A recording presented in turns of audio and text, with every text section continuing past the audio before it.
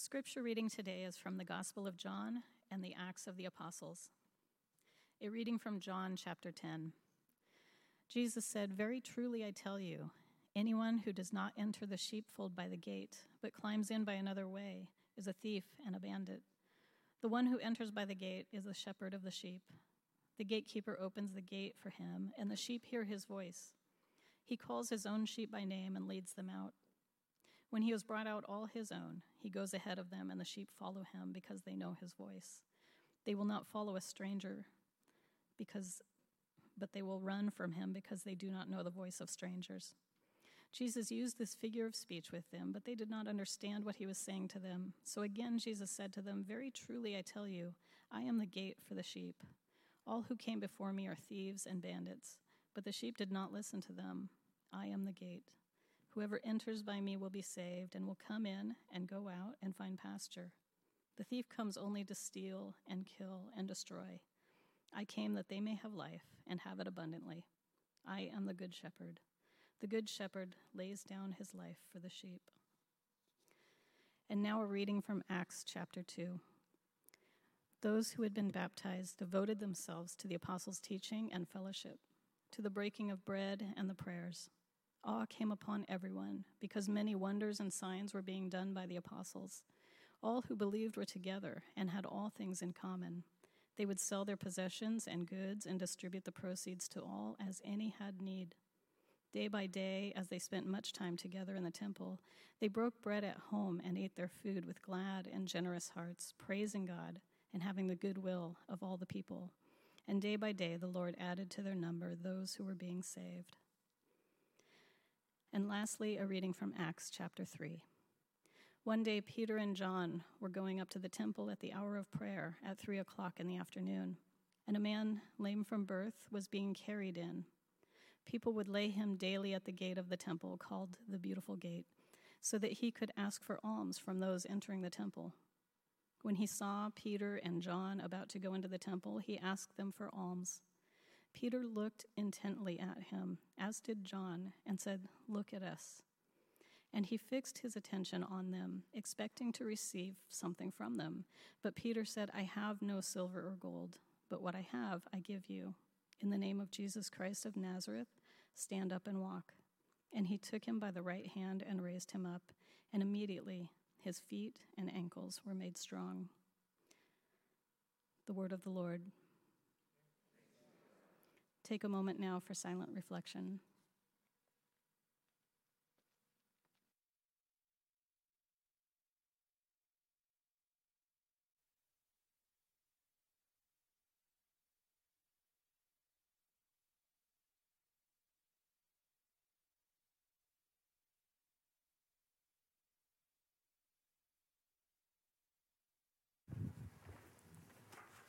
Let us pray. Gracious God, we ask you now that you would meet us here, however we find ourselves this morning. Help us to know that you see us, that you know us in all of our beauty and in all of our consternation and fragmentation and challenge. And your response is always to move towards us, to renew, restore, and heal. And so give us grace to believe that today. Give us grace to believe that you have seen fit to see this meeting, this moment take place, that you are present now. And so help us to be present to you. We pray in Jesus' name. Amen. You know, there's a lot of good memes that came out during COVID. One of them about 6 months in was this thing, I think it was a tweet actually, and it was the whole how it started and then how it ended or how it's going. The initial one that set all this off was this one. This is from September of 2020. The person says, I see you and I hate you, and then I live for you being exposed. Also, congrats, nice excuse to slide into my DMs. So that's how it started, and then they're together as a couple, how it ended. Another one, there's a couple together, how it started. Sad. Anyway, yeah, there's some sad ones. And but the dog's looking good. All right. Next one, how it started, that's Joe and Jill Biden, and then how it's going, there they are, the first family. The next one is a kid imagining to be an astronaut in a box, and then an astronaut in actuality. Amazing, right? And then this last one, I think this is the last one, isn't it, Jason? No. So this is how I'm introducing the sermon. how it started, Acts 1:8, Jesus tells them, go out and be my witnesses everywhere and to the ends of the earth. That's the big thing there. The shocking part is not Judea and Samaria. It's to the ends of the earth. They're sitting there hearing that for the first time. I got to believe, I'm sorry, Jason, I got out of this thing. I got to believe they're hearing this for the first time. And they're going, wait a second, to the ends of the earth? That's good. That's really good, Jesus. But then at the end, what do we have here? We have Paul lived in Rome for 2 whole years at his own expense and welcomed all who came to him, proclaiming the kingdom of God, teaching him about the Lord Jesus Christ with all boldness and without hindrance. Paul in Rome. So it's happening. That's the whole point. And that's how I'm introducing the whole book of Acts to you, is to see the first and then to see how it started and how it's going, because it continues to go out. In order to understand the book of Acts, you have to see it as this thing, this community that's in movement, in motion. And they're discovering, as they live it out, just how big God's project is.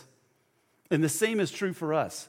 We actually discover how big God's project is by living it out, not by reading about it, not by thinking of it as an idea, but by actually enacting it and seeing it take place. And that is what they were doing, and that's this whole sermon series that we're in here in June and July. As we traverse through Acts and look at different ways in which the walls were coming down, the tables were being made longer, as we continue to see God and His community God's community breaking through all the boundaries. And it's a sense in which that's what we're looking at each week, is the secret sauce of this early community. And part of the secret sauce, going back to last week, was the declaration that Josh so beautifully gave us, that all nations belong. And today we're saying every body belongs. Every body space belongs. And we're going to look at 3 things. We're going to look at 1 John 10, because in the wisdom of the lectionary, often John 10 and Acts 2 go together. And I think it's because if we're going to be talking about the community that they had, we have to ground it in that it's in the community of Jesus. And in particular, the community of the Good Shepherd. So that's the first thing. The community of Jesus is a Good Shepherd community. It's the lens that makes up the community. What does that entail? Why did Jesus choose this metaphor? Well, the short answer is, it's a life that is entirely based on the new way of being in the world that Jesus taught us, based on love and mercy and forgiveness, not dominative, not defined by the ways and means of death. Okay, all good. But there's more going on with this. When Jesus calls himself the Good Shepherd, something is clicking in the original audience that I want to click for you right now. Because I believe when Jesus says in that passage about the Good Shepherd, and he talks about others have come to rob and to steal and destroy, a number of things came up in mind for that original audience. Because I think Jesus is actually talking about very specific people when he says this. He's talking about false messiahs who had come who were part of the first century, because there was a new Messiah each day, it seems. That was the original audience's mentality when they would know about. Like if I said something like Watergate or 9/11 or now, sadly, January 6th, all sorts of things come to mind. You don't have to tell the whole story. It's part of the collective consciousness. So what were they thinking? Well, one of those false messiahs, who was very well known and had a huge following, called himself the Shepherd. His name was Athronges. My middle name is Orman. That's a beautiful name. And Athronges, even more so. When you name your children, I always tell parents, this is not in the notes, you tell parents, do no harm in the naming of the kids. That's the only job. Just do no harm, all right? Athronges, I'm sorry, you had to spell that for everybody, etc. But it was a household name. It was a household name to the original audience. And the way this person called himself the shepherd and the way he enacted that was, he was famous for it, which was employing guerrilla tactics to kill people. Athronges and his crowd were really good at killing human beings. And eventually Rome had enough of it, and he was killed along with all of his followers. So we could say that this shepherd who came to kill, because that's what he did. And then there's another one, Judas Bar Hezekiah, or the son of Hezekiah. His band of followers were known for robbing Romans and then robbing wealthy Jews and just about anybody else. So you could say that this false Messiah came to steal. Do you see the pattern here? What's going on? Steal, kill. All that's left is destroy. Well, there's an app for that. There was this person named Simon of Perea, and he amassed a following claiming to be the Messiah. His biggest claim was that he burned down Herod's palace in Jericho. The Romans caught him, and guess what they did with him? Killed him, chopped off his head. You could say that he came to destroy. So some come to kill, some come to steal, some come to destroy. These false messiahs tried to change the world by the means of death and violence, and that is not the way of Jesus. And all it did for their followers was lead them to more death and violence. You could say they were bad shepherds. And this is why Jesus says, I am the good shepherd. Would you like more history of the first century? I'm just curious. Yeah, bring it on. Okay. History teachers back there. Yeah, all right. There will be a quiz after church. I want to know if you really listen to that. Here's my point. All those false messiahs gathered their following around the energy of hate. Suddenly, this becomes very relevant. Around the energy of hate, understandably, as they live under the boot of military occupation. Of course, there was that energy present. They were being oppressed and hurt. It was awful. They used violence, robbery, and destruction to further their agenda. Those very things have been used on them as well. That's how hate has a tendency to work. So they tapped into the power of hate, and they draw, and honestly, drawing a crowd is really easy with the energy of hate. There will always be people who follow false messiahs of hate, then and now. But Jesus comes to give a new way of being in this world. Because there has to be a better way. There has to be. The way of love, the way of forgiveness, the way of peace, the way of mercy. Jesus said, the sheep hear his voice of the good shepherd. And the good shepherd says, tap into the energy of love. It's not as sexy as hate. It's not as immediately gratifying as hate, let's be honest. It's also not as destructive as hate. The good shepherd says, I know it's hard, but it's also the way that leads to life. Love your enemy, because any other way is just recycling the hate. Jesus, of course, enacted this himself on the cross as he's being killed, murdered, in a state-sanctioned execution, religiously endorsed. As he's up there, he says, Father, forgive them. They don't know what they're doing. That's the recycling that he calls us into as well, to recycle the death. Because if we don't do that, we're just going to end up following a false messiah who only comes to steal, kill, and destroy. I know it says that the good shepherd calls you by name. I love that. Because the bad shepherd will always make you a number and not a person. You will be objectified by the bad shepherd. You would be a thing to be counted, not a person to be loved. The numbers tattooed on the arms of those in concentration camps comes to mind. The hate politicians who talk about people as animals come to mind. Entire groups of people can be disposable and scapegoated once you make them a number. Not in the peaceable kingdom of the Good Shepherd, however.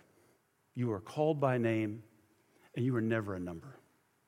And he calls you out. So I'm asking a hard question today. And I ask it of myself. Every time I ask you a hard question, please know I'm asking it of myself. Or I'm trying to. What do you need to be called out of today? As the Good Shepherd knows you by name and says to you, I'm calling you out of, what is the end of that sentence? Only you can fill that in. Or maybe your spouse or your best friend or some of your community around you, your partner needs to tell you what maybe that is if you ask. What are you being called out? Some of us, I would say a lot of us, me, I'll include myself in this, can be easily trapped in captured in some kind of hatred. It's easy to do in our current climate. While opposing hatred, it's easy for the narratives of hate that have captured our imagination, and Jesus wants to call you out of that because it will only lead to harm. And Jesus calls you by name. Come on. Come out of that cycle. Come out of that. Some of us are trapped in our pain. Maybe pain that was visited upon you. You didn't deserve it. Was it your fault? I often say that one of the most powerful things I ever say in pastoral care is when I'm meeting with someone is to look in the eye when they have been hurt badly by someone else and say, this is not your fault. I remember the first time I heard those words of my therapist when I was processing my own sexual molestation as a child. He looked at me and he said, it was not your fault. And there's a sense in which Jesus, through this therapist, spoke to me and called me out of my pain to receive healing. Yes. How is God calling you out today? How is God calling you to be a conduit of the Good Shepherd's love and healing in this community, in your family, in this city? Because the community of Jesus is a community of the Good Shepherd, that this community taps into love. Secondly, the community of Jesus is an interconnected community. And we see that in the Acts 2 reading, where they took care of one another very simply. It says they would sell their possessions and goods, distribute the proceeds to all as any had need. Day by day, as they spent much time together in the temple, they broke bread at home, ate their food with glad and generous hearts, praising God and having the goodwill of all the people. This, in some ways, is a snapshot of what each church aspires to be. That's what this diaconate fund is about. You participated in that very activity when you decided to give of whatever you could to the deacon fund. Because this is how we try to be for each other. And what set them apart wasn't that they had easy community. No, their community was a sociological impossibility. It was breaking barriers everywhere. It was trashing the boundaries and barriers of patriarchy that dominated this first century culture. They were gender bendering as well, because, you had folks who were doing things that only men were supposed to do, or only women are supposed to be down there and men are up here. And they were turning everything upside down and they were experimenting left and right. It was an energetic community that saw what Dr. King told us, which is my well-being is caught up in your well-being, and we are all interconnected in this together.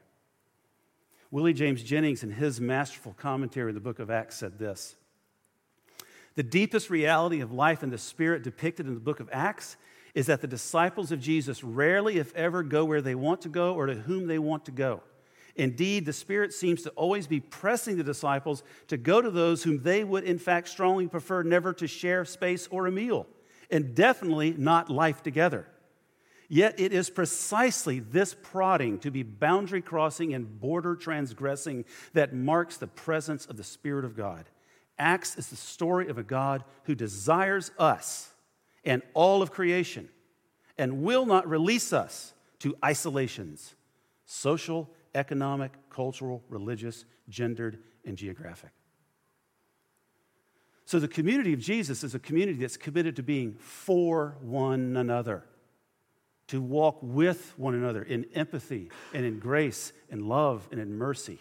It says they had generous hearts, and that's what we aspire to be today as we emerge from the pandemic. We aspire to be a community that is for each other, and we're doing it. I'm frankly amazed at what I see and hear from people as I talk with all of you in different contexts about how this community, in ways I didn't even know, we're being for one another and helping each other through these last few years in particular. And so, the community of Jesus was interconnected. And we are called to that as well. Lastly, the community of Jesus is an inclusive community. And this we get from this book of Acts, for this story in Acts chapter 3. We have this powerful story about a man who is lame since birth. He has people who bring him to the temple every day to beg for money from those who are going into the temple to pray because he is not allowed in. It was believed that if you were lame from birth, if you had this issue, then it must be your parents or you or somebody has done something wrong. And Jesus obliterates that nonsense all the time. You think about the story of the man born blind, and Jesus is asked, somebody asked Jesus, who sinned, this man or his parents? And Jesus says, this is not the way we think about this. This is not the way we think about it. We're to be conduits of love and mercy and healing in this world. This is not some kind of you did this and God's coming back to get you. That's not how God operates. And so what happens in this powerful story, the man's outside the temple. He couldn't be inside. He's not allowed. Couldn't walk. And so along come Peter and John. And they heal the man in the name of Jesus Christ. I love the part where it says, they said, look at us. There was this eye contact going on. This is exactly what happens at City Hope. So many of you who have volunteered, you know this to be the case. So ably led by Paul Trudeau and his crew. And part of the good coaching we get when we volunteer there is we look at people, we ask them their name. People need to be seen. This man is seen. And he is welcomed into the temple along with the apostles, walking and leaping and praising God. And note, I want you to note, Peter did not require of the lame man belief in Jesus to offer him healing. It was Peter's belief in Christ, actually, that affected this healing. Similarly, the church need not accept only those who believe and act like us. You see, the gift of inclusion is as old as the church itself. And the welcoming, inclusive spirit of Jesus made room in every holy place for every person. Those who could not see, those who could not hear, those who could not walk, those who could not bear children, those who could not speak, those who bled, those who were young, those who were old, those who were different in any way. Jesus welcomes them all. All. He heals some of them, but he welcomes them all. This is the work of the gospel. And hidden, I think, in the details in some way in this healing story is this ecclesiological message.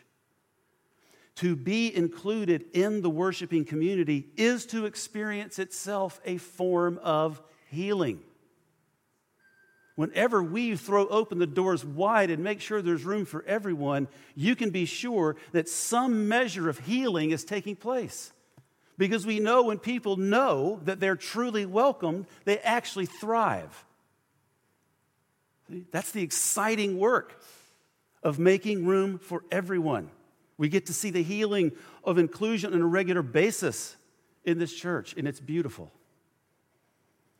I received an email not recently from one of our online congregants who lives in Toronto. That's right.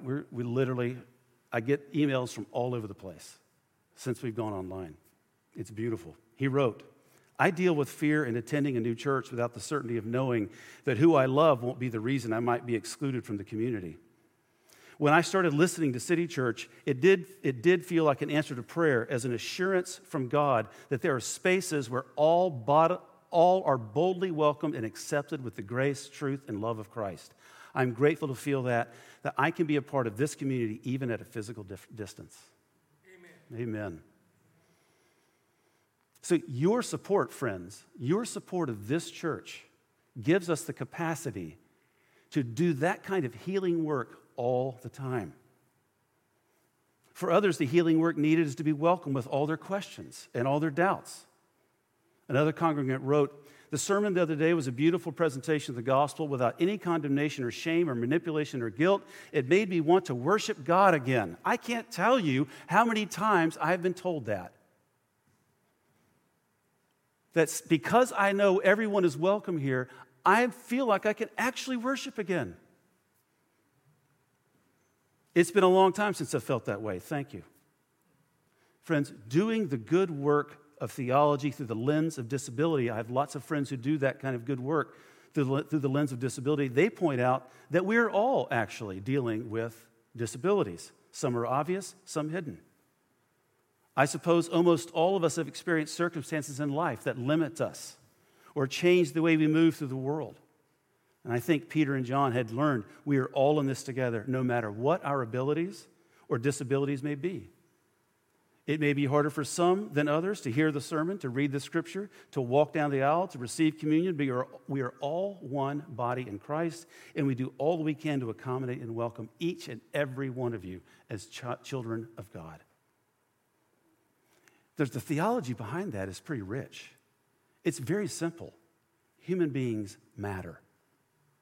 Human beings need to belong. In her brilliant book, My Body is Not a Prayer Request. How's that for a great title? Amy Kinney says this, the idea that our bodies don't matter to God is a lovely idea that comes, that our bodies don't matter to God is a lovely idea that comes from a warm place with a cozy blanket, but it's not true. To be sure, I am a beloved child of God, but it does matter what happens to my body. Our bodies matter. If they didn't, why would Jesus bother with the incarnation? Seems messy to go through all that spit and sweat and suffering if it was merely about souls. Jesus could have snapped a finger, Thanos style, and waved goodbye to the dominions of darkness. It certainly would have been so much cleaner and less painful that way. But Jesus chose to take on a body and enter what it means to be human, even all the snotty bits we blush about. The Word became flesh, and we try to turn it back into words again. Our theology is incarnational because bodies matter. Now, that's the community of Jesus. I wonder if Peter and John, when they were telling this man, look at us, I wonder if they were remembering Jesus said something that he also wasn't just the good shepherd, but also the gate. The gate. And what that's alluring to is how they would actually herd sheep in that day. And that they would keep them in their places. And the way they could get from one spot to the next, they have to cross over a ravine. And literally, this little section is where the shepherd would lay down and the sheep would go right across the shepherd's back to the next sheep pen. Jesus says, I am that. I'm that gate. I'm the one who allows access in and out. Letting in, letting out, keeping safe, making sure you're being led to nourishment for your souls, giving us all we need. And I believe inviting us as followers of the Good Shepherd, as under-shepherds of the Good Shepherd, to lay down our lives, to lay down with our power and privilege to do all that we can, to lay down our lives so that others can walk across our backs to the welcome and the love of God. And that, friends, is part of the secret sauce that leads to us today, 2,000 years later, still talking about this Good Shepherd. Let's pray. Lord, help us to hear the voice of the Good Shepherd. Give us ears to hear. You call us each one by name.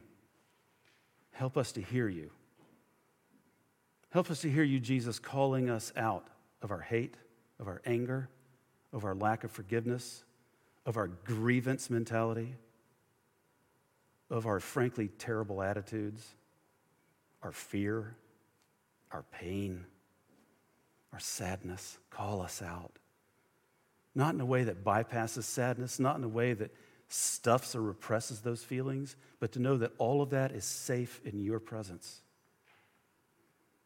That you are not afraid of the mess that we bring and the combination of emotions that we hold.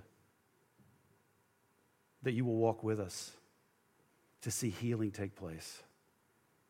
And so as we follow you, Jesus, lead us into life, little by little, until we can say that this just isn't just life, it's the abundant life of the beloved community where all belong. In Jesus' name we pray. Amen.